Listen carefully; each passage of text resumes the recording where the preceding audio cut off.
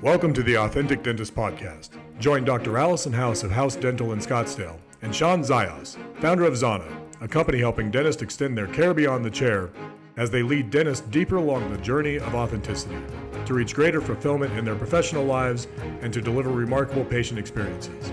At the core of the Authentic Dentist is a belief that the answer to the current challenges in dentistry is dentists discovering that their greatest asset and point of differentiation is their personal brand, and that forming that brand out of their authentic selves is the best strategy for success in dentistry today.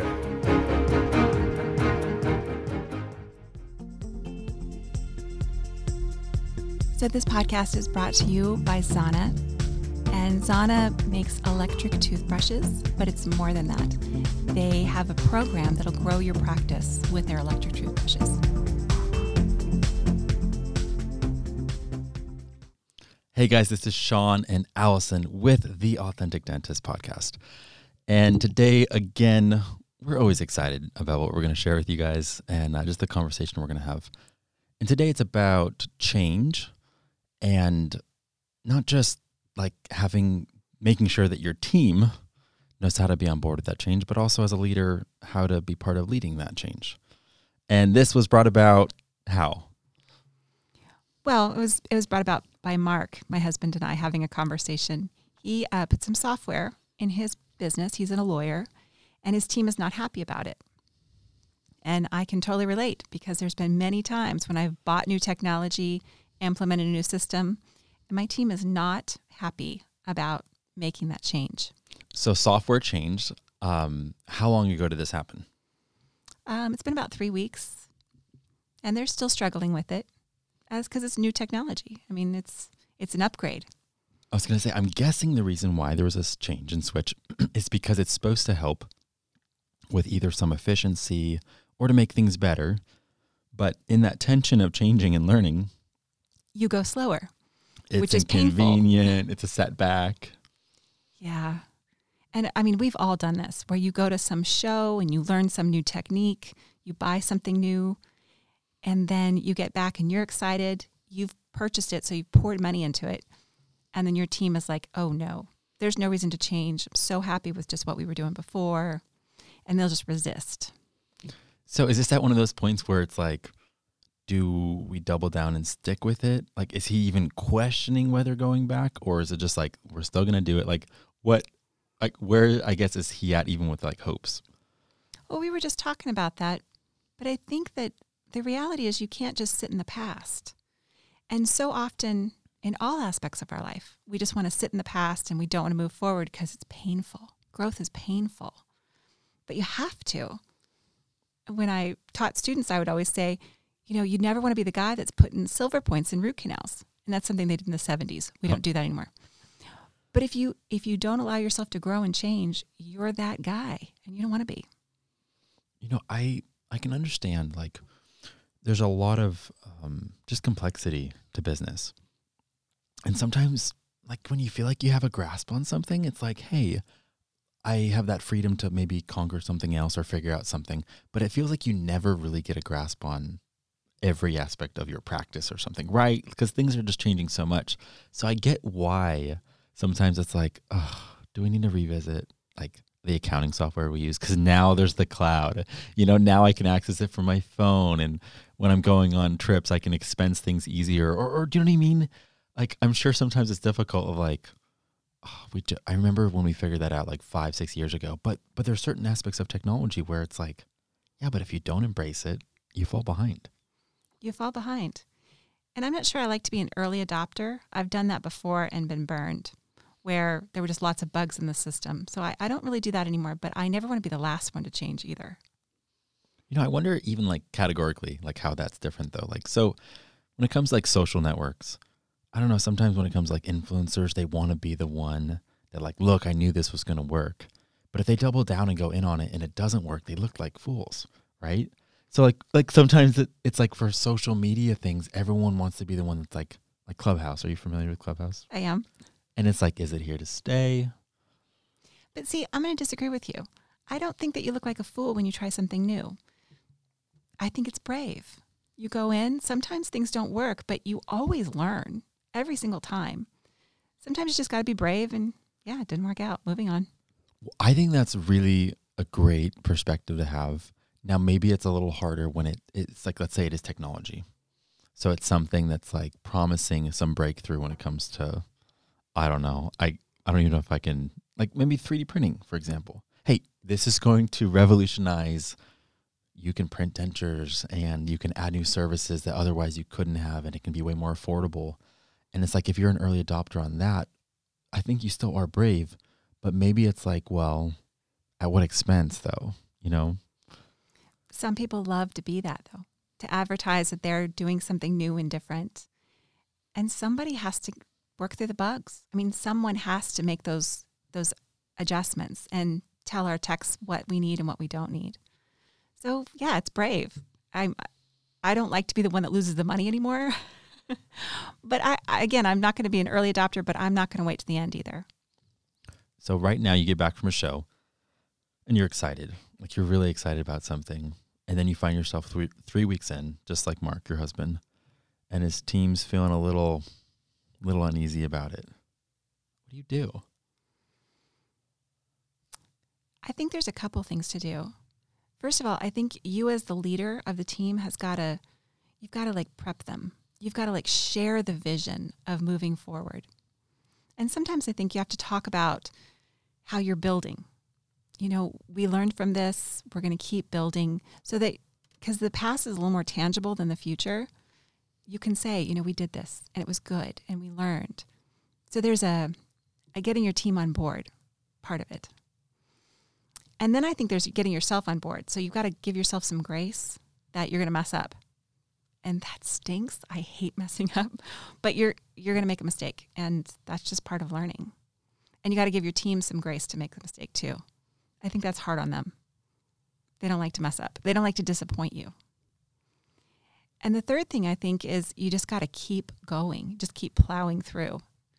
I call it brute force. But yeah, sometimes you just got to do some brute force and keep going and never give up. You're having a huge boom in your business, and you must be having a lot of expansion and growing. Yeah, I mean, before I talk to any of that, like, you're just a natural leader. Like, the fact that just comes to you so automatic that it starts with vision. And knowing that it's like, if you paint that picture, like you just said, so naturally, and the past is tangible.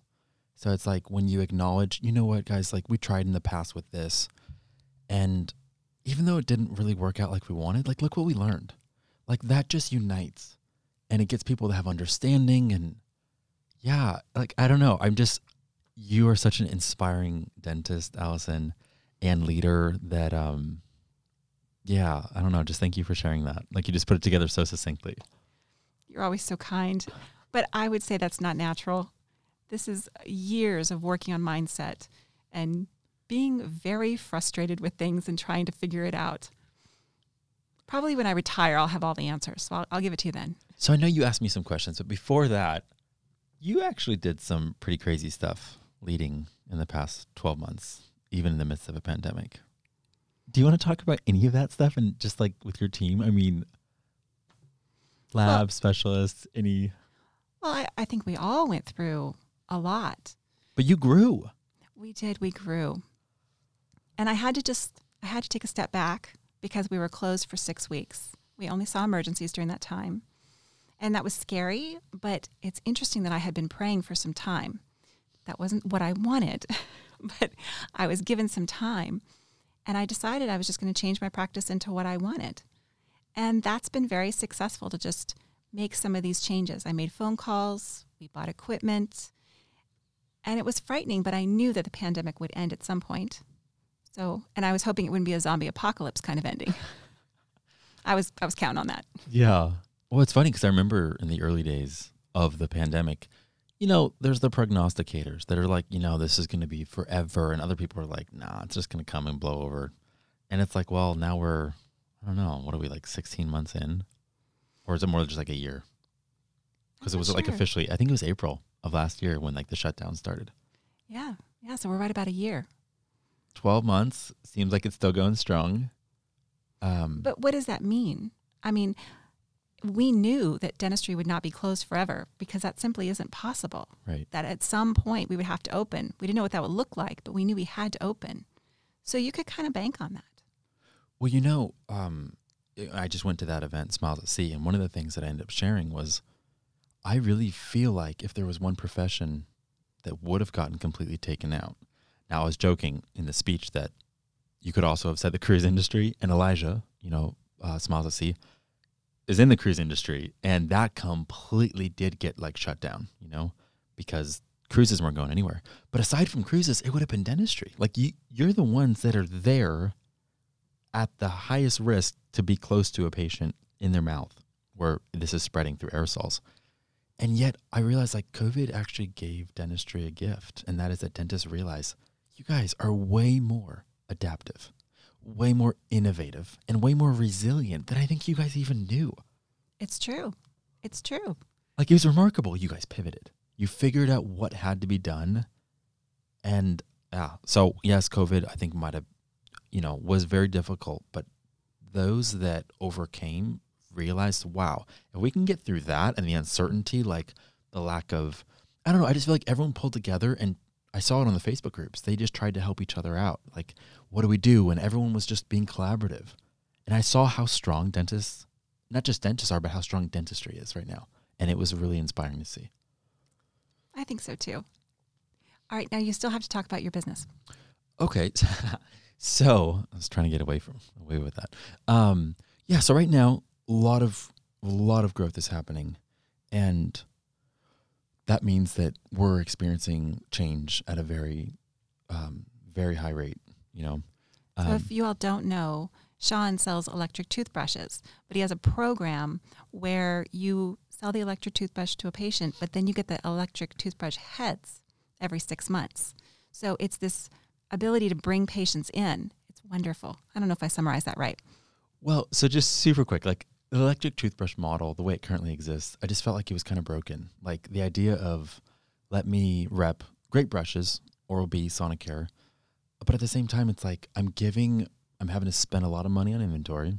It doesn't have my name on it. And at the end of the day, I'm telling my patient it's a good deal, but when they go to Costco or Amazon on the weekend, they feel like they got ripped off because they could have got 2 for the same price. So I'm looking at this and I'm how is that a good deal? So yeah, with Zana, you don't sell electric toothbrushes anymore. You enroll your patients in your own office care program, Care Beyond the Chair, and they receive a $200 electric toothbrush, our brush, the Z-Sonic Pro, and we imprint, we private label your name, practice name, phone number, website on it.